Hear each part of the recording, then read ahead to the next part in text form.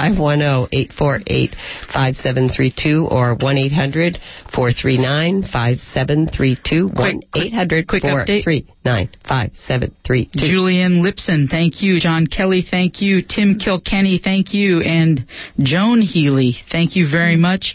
We are another 100.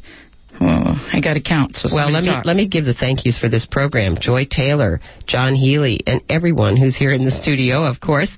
To find out more about the People's Day of Reckoning Coalition, call Jessica at 510-881-5743. That's 510-881-5743. That's it. Goodbye, folks. Trying to make it real compared to what stuck you to me. My name's Wendy, and I just want you to know I'm all the way in South Haven, Michigan, and I am so happy to listen to KPFA. So I just want you to know you have a listener way out in Michigan that just loves your radio station because it's so global, and it seems like you guys are dealing with the problems. And I love to hear hope in the world, and you guys give me hope. I appreciate KPFA. Trying to make it real compared to what.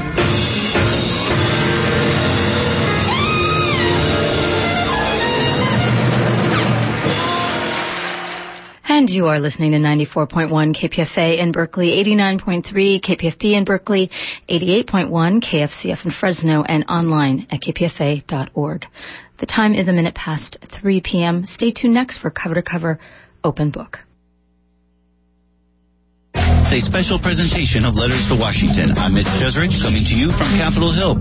Over the next hour, we'll be looking at the pressing issues and stories making news in the nation's capital. In the early hours of this morning, the House Ways and Means Committee approved tax provisions for the controversial health care reform bill.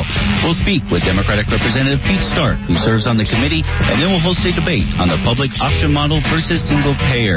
Then we'll look back at the confirmation hearing of Judge Sonia Sotomayor for the Supreme Court. Her confirmation hearing is now done. We'll wrap up in conversation with Chris Hedges, veteran war correspondent.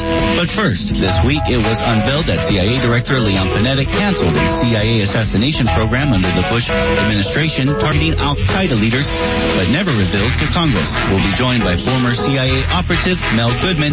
All this next on Letters to Washington.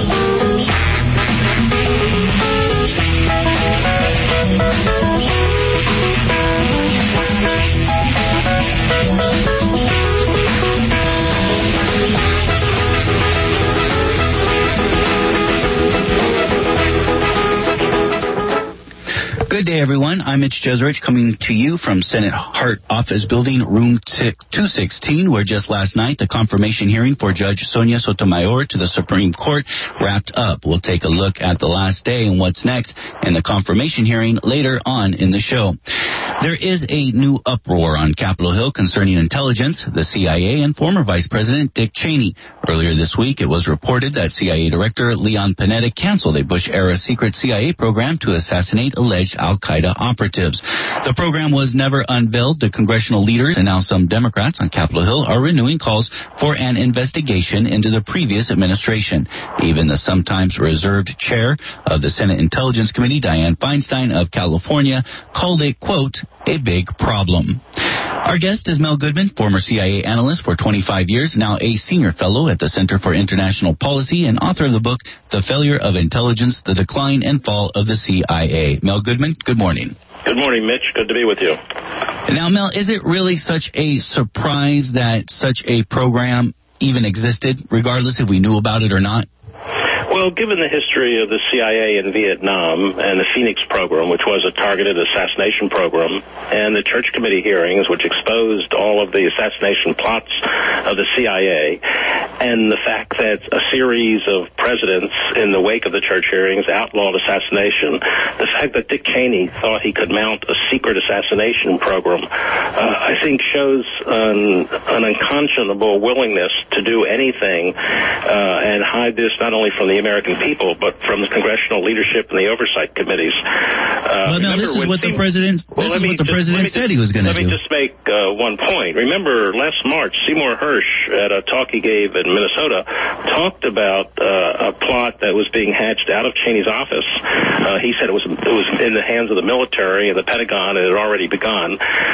He couldn't provide any sources, and people tended to shy away from his story. But the fact of the matter is he was onto something, and it was a Cheney program involving the CIA that was about to become operational, and at that point someone briefed the CIA director. Leon Panetta should be outraged by the fact that he came into the building in February as the confirmed director of the CIA and was not told until 5 months later about this outlandish scheme. Well, what does that mean, Mel, that it took Leon Panetta 5 months to learn about this? Well, it means something very clearly. Panetta had made a giant mistake in arriving at the CIA. He came in as an outsider, and I was supportive of his nomination as CIA director.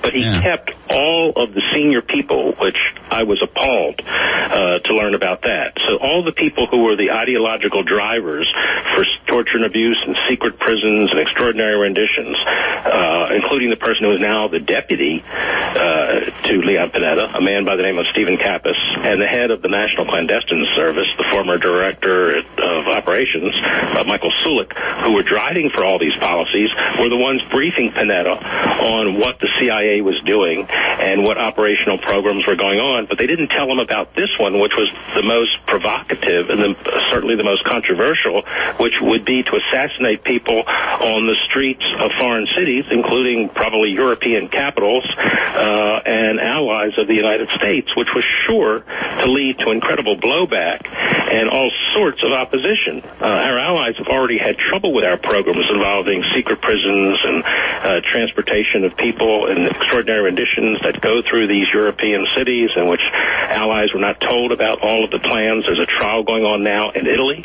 involving 24 CIA officers. The Germans almost moved in the same direction. And for Cheney to think he could do this without informing the system, ignoring the laws of the land, the Hughes-Ryan Act from the 1970s, in which you need findings for this kind of covert action, and they have to be briefed to the congressional leadership.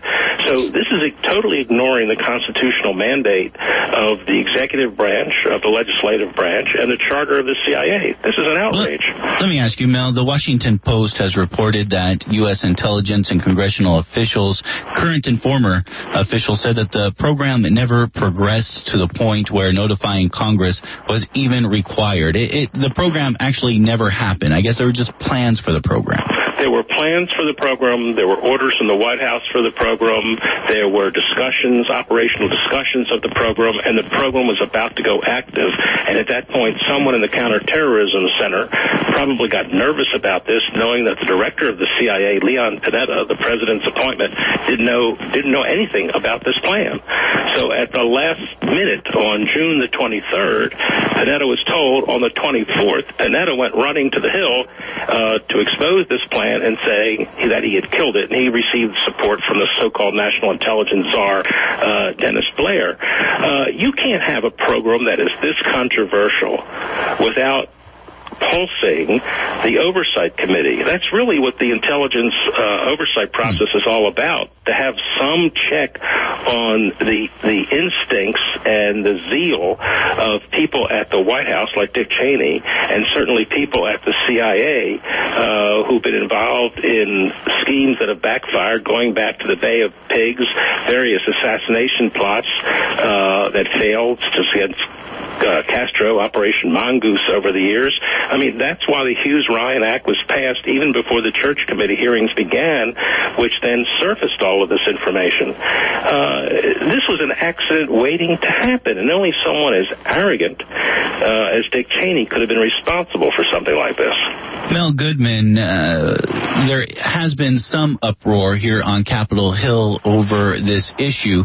Previously, when more documents were coming out that were released by the Department of Justice concerning interrogation techniques and issues concerning detainees, quote-unquote enemy combatants, there was an uproar a few months ago, and it seemed to lessen over the few months, at least here on the Hill, calls for investigations. But now the calls are back again. Even Dianne Feinstein Stein told Fox News Sunday that this was a big problem.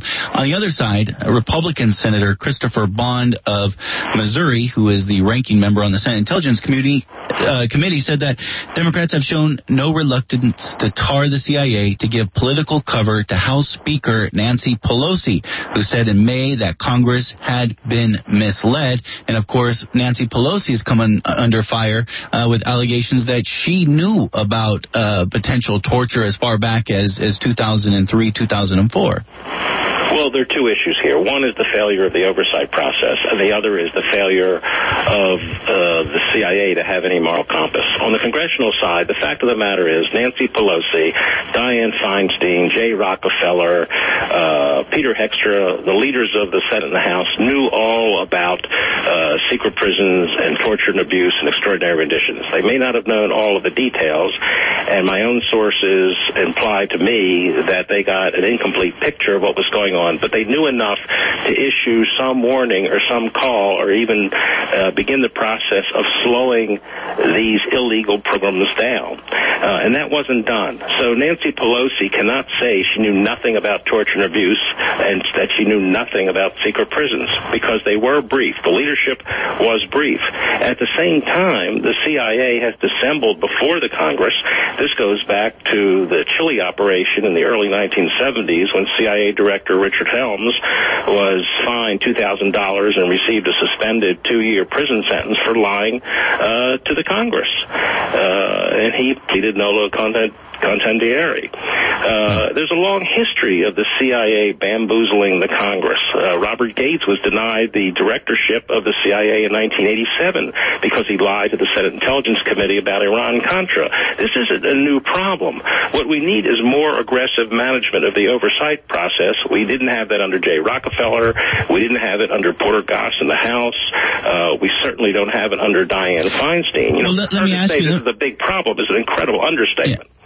Mel Goodman, we're down to our last minute, but I do want to ask you about this. There is another element here on the Hill, and people saying that with the Obama administration wanting to pass healthcare legislation, energy legislation, get the confirmation of Sonia Sotomayor for the Supreme Court, that they may not push forward with such investigations because it would really put this Congress in a deadlock, and then nothing would happen. What's your take? Well, I don't find that a very plausible scenario. These problems are not going to go away. Obama's mistake was to say that we're going to look forward, we don't want to look backward. Senator Leahy of the Judiciary Committee was right months ago when he said we can't turn the page on this till we know what was written on the page. There must be some kind of an investigation that is maybe closer to a truth commission than a prosecution commission, so the American people have a good idea of what this country was doing during the period between 9/11 and the start of the Iraq War in 2003 up to most recently. And we don't have that picture. We're getting it leaked to us incrementally, but we need a full picture. And Obama's going to have to understand that he inherited a process that at the level of the CIA was corrupt, and that you have a culture of cover-up at the CIA that has existed ever since Bill Casey was the CIA director and Robert Gates was his deputy. This is the page that needs to be turned, but we have to know what is on that page, as Senator Leahy has said many times. Okay, Mel Goodman, we're going to have to leave it right there. Mel Goodman is a former CIA analyst for 25 years. He's now a senior fellow at the Center for International Policy, and he's author of the book, The Failure of Intelligence, The Decline and Fall of the CIA. Mel Goodman, thank you so much for your time. Thank you, Mitch. Now, in the early hours of this morning, the House Ways and Means Committee voted to approve the tax provisions of the House bill, which would impose $544 billion in new taxes over the next decade on families making more than $350,000 a year. Now, we are talking about the House version of the health care bill reform. Two other House committees worked methodically on separate parts of the bill that would cost roughly $1.5 trillion, which Speaker Nancy Pelosi has vowed to pass by the end of the month. The Senate is making the same promise to pass its health care proposal before it takes its August recess about 3 weeks from now. Free Speech Radio News' Leanne Caldwell and myself recently spoke to Democratic Representative Pete Stark of California. He is the second-ranking member on the House Ways and Means Committee. Do you think that Democrats, your party, is actually going to be able to end up with a final bill on President Obama's desk that includes the public option, which is receiving a lot of opposition, including from the HMO industries? Well, the HMO industry, if you're talking about the Medicare Advantage industry, are so grossly overpaid and making such huge profits from poor coverage that I don't pay much attention to them. There will be a public option. The president has made that a keystone of his program, and it's part of the House bill out of all three committees. It is the option that will keep the insurance companies honest, if that can ever be done in this country. And it will set competition, which should bring the private insurance companies into line. So the real basis of saving money is the fact that the public option or the patient's option is... What is a public option? Is this an expansion of Medicare or Medicaid? Or Pardon? Are we talking about an expansion of Medicaid, Medicare? No, we're talking about a health care insurance plan that will meet all of the same standards that the private insurance companies have to meet. It will be entirely self-funding. In other words, the premium you pay, if you go into the public option, you'll pay a premium. That premium will fund the public option. There will not be any taxpayer subsidy there. You may get a subsidy if you're low income, but you could use that same subsidy to buy a private plan or the public plan. There will be in what we call an exchange. If you qualify, if you don't have insurance, you can go to the exchange. If you have a low income, we'll give you a subsidy. Or if you have a high income and just want to go to the exchange without a subsidy, you'll have a choice between, I would suppose, in the East Bay, you'd have a choice between Kaiser, Blue Cross, Blue Shield, and the public option, and perhaps some others, United Healthcare, I don't know, Humana. Congressman Pete Stark, I want to ask you about, you mentioned subsidies in this public option, because the goal of this, right, is to... The subsidies are for everybody if they qualify. Right, and so because the goal of this is to cover nearly all of the 45 million Americans who don't have health insurance, but a lot of it does have to come out of pocket. I believe in the House bill, they're up to 400% of poverty level, which is about $42,000 per individual or for an individual. $88,000 for a family. $88,000, is that what you said? That's for a family at 400% of the poverty level, yes. And they would have to pay up to 12% of their income on health insurance. Isn't that... I mean, the Republicans are saying that, you know, that $88,000, that's enough to pay for your health insurance. But you can also make the argument that if you have a mortgage, if you have college to pay for, 12% is a lot to pay for. Yeah, and there's a maximum. No family will pay more than 11% of their income for health insurance. Now, for families below 88,000, they probably won't even get that high. So they will get special subsidies, and there'll be a cap on annual out-of-pocket spending, and so that 11% would be the affordability level, if you will. And if for some reason the insurance that you now have runs more than 11% of your gross affordability subsidy. Isn't 11% of your income, though, still a lot of money? I mean, isn't that too high? Well, think about it. I don't know what KPFA pays its employees, but for instance, I think the Stark family plan, I pay about $500 a month, and the taxpayers, thank you both very much, pay three-quarters, about $1,500 a month. And that's generally the way employer plans work. The employees pay, in some cases, nothing, but in less generous plans, they pay a percentage.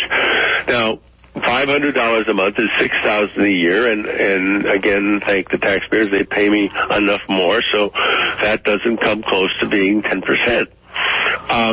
it seemed to us to be where you have a family that's down in the, say, 50,000 and a couple of kids. They would be paying, $550 a year, 45 a month. I can't do that with my shoes and socks on. But if it gets above that, we would subsidize them. Pete Stark, of course, we can't let you go without bringing up the issue of single-payer proposals. Yes. We can't walk throughout Washington without running into demonstrators who are urging people to call their lawmakers to demand that single-payer once again be put back on the table. Mitch, let me, if I may, give you the one problem with single-payer, which is basically Medicare, which is what my committee runs, and I think is wonderful. But imagine this. There are 150 or 60 million people, including you and Leanne, who get their health insurance through their employer. If we went to the single-payer plan, I'd have to say to that 160 million people in America, on January 1st, 2010, your health insurance ends. And Pete Stark is going to bring you a plan from Washington that you're going to love. Do people have really like their insurance? Half of the people in my district, in Alameda County, half of the people belong to Kaiser. Half. 600,000 people in Alameda County belong to Kaiser. They love it. Now, there's some people who have, you could get a fight in any bar in town. Is this Kaiser better or worse than Blue Cross? But I want to tell you that people generally don't like change. They may not exactly love their plan, particularly if they've been sick. But they don't like change. Aren't there polls, though, Representative Stark, that suggest that there are people who do want the single payer, potentially more than half the people? Not very. I mean, I think it's something like 70 or 80% of the people say they would like a choice between a public option and a private insurance plan.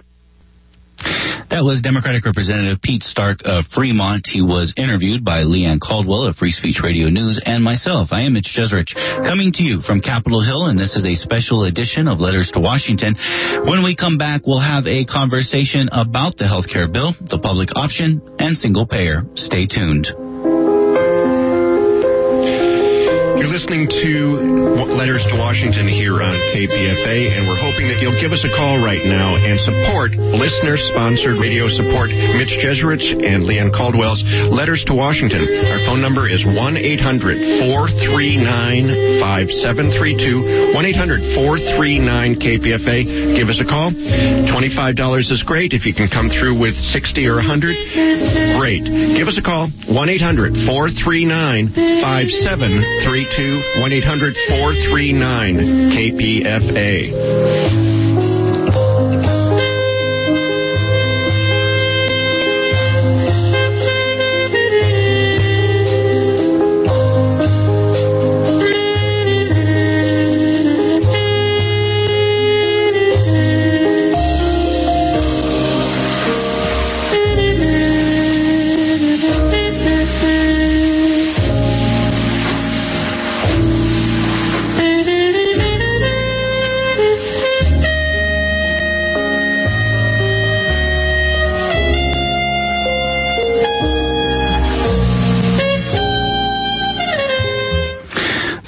To Washington, I'm Mitch Jeserich, coming to you from Senate Hart Building Room 216, where just last night the Senate Judiciary Committee wrapped up its confirmation hearing for Judge Sonia Sotomayor. We'll have more on her hearing in just a few minutes, but now we continue on health care.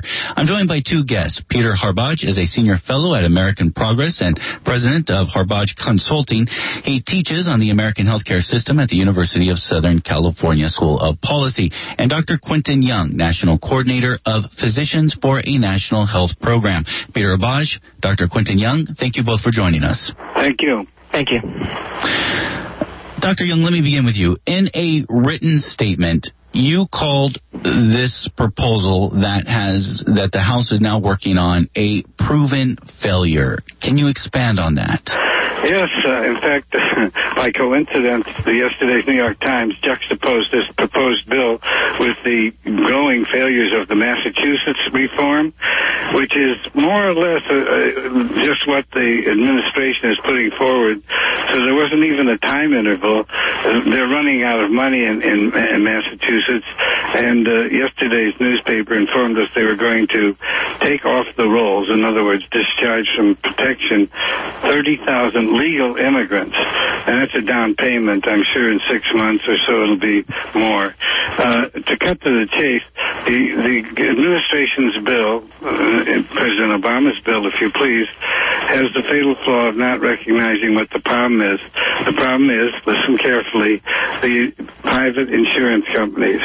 We have that evidence across the nation, and any plan that keeps them in the loop is going to go broke. Peter Harbaj, what's your take on what we're seeing coming out of Congress? I think you see a lot of great work coming out of Congress. What we need is a solution right now to help American families and businesses get healthcare costs under control, and that's what the House bill is going to do. And it's going to do that in a number of ways, including giving folks an option for a public plan if that's what they want. That's how we're going to keep private insurers honest. Help me understand this public plan more.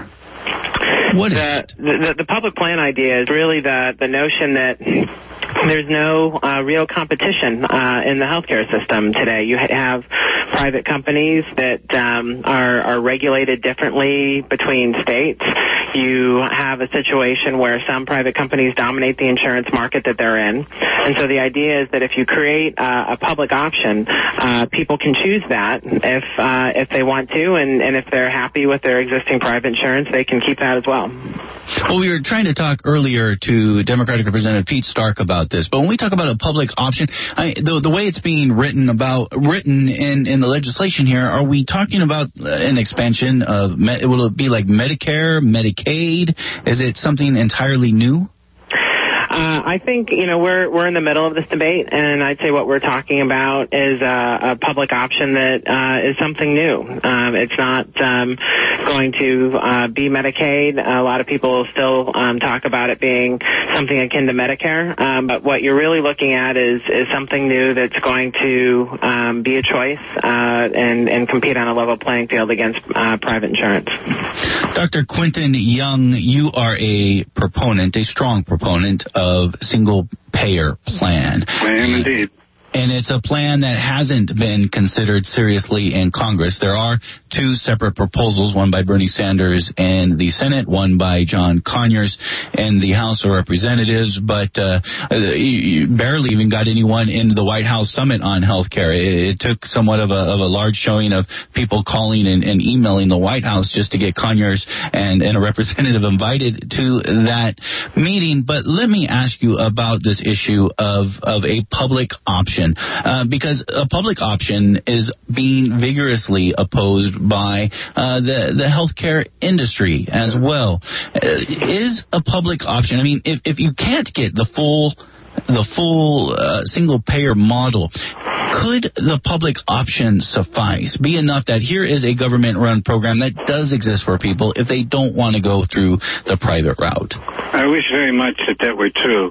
If it was a step in the direction of decent health care at an affordable price to the American people. Tragically, it isn't. We have a vast experience with a single-payer system in competition, partial, with the private industry. I'm referring to Medicare, which is a single-payer arrangement, although flawed, because when it got passed in 1965, the industry, the health insurance industry, and particularly the AMA, resisted mightily. When they couldn't defeat it, they simply hobbled it. And over the decades, Medicare still stands out as the very best insurance people can get, extremely popular with the elderly. And I remind you and your listeners that it's the costliest system because it's taking care of elderly, who by definition have more health problems, and totally disabled. That's self-evident. Well, what do I mean when I say the private industry knows how to take advantage? There are two examples. One, the so-called Medicare Part D, which is supposed to bring Medicare benefits in the drug scene.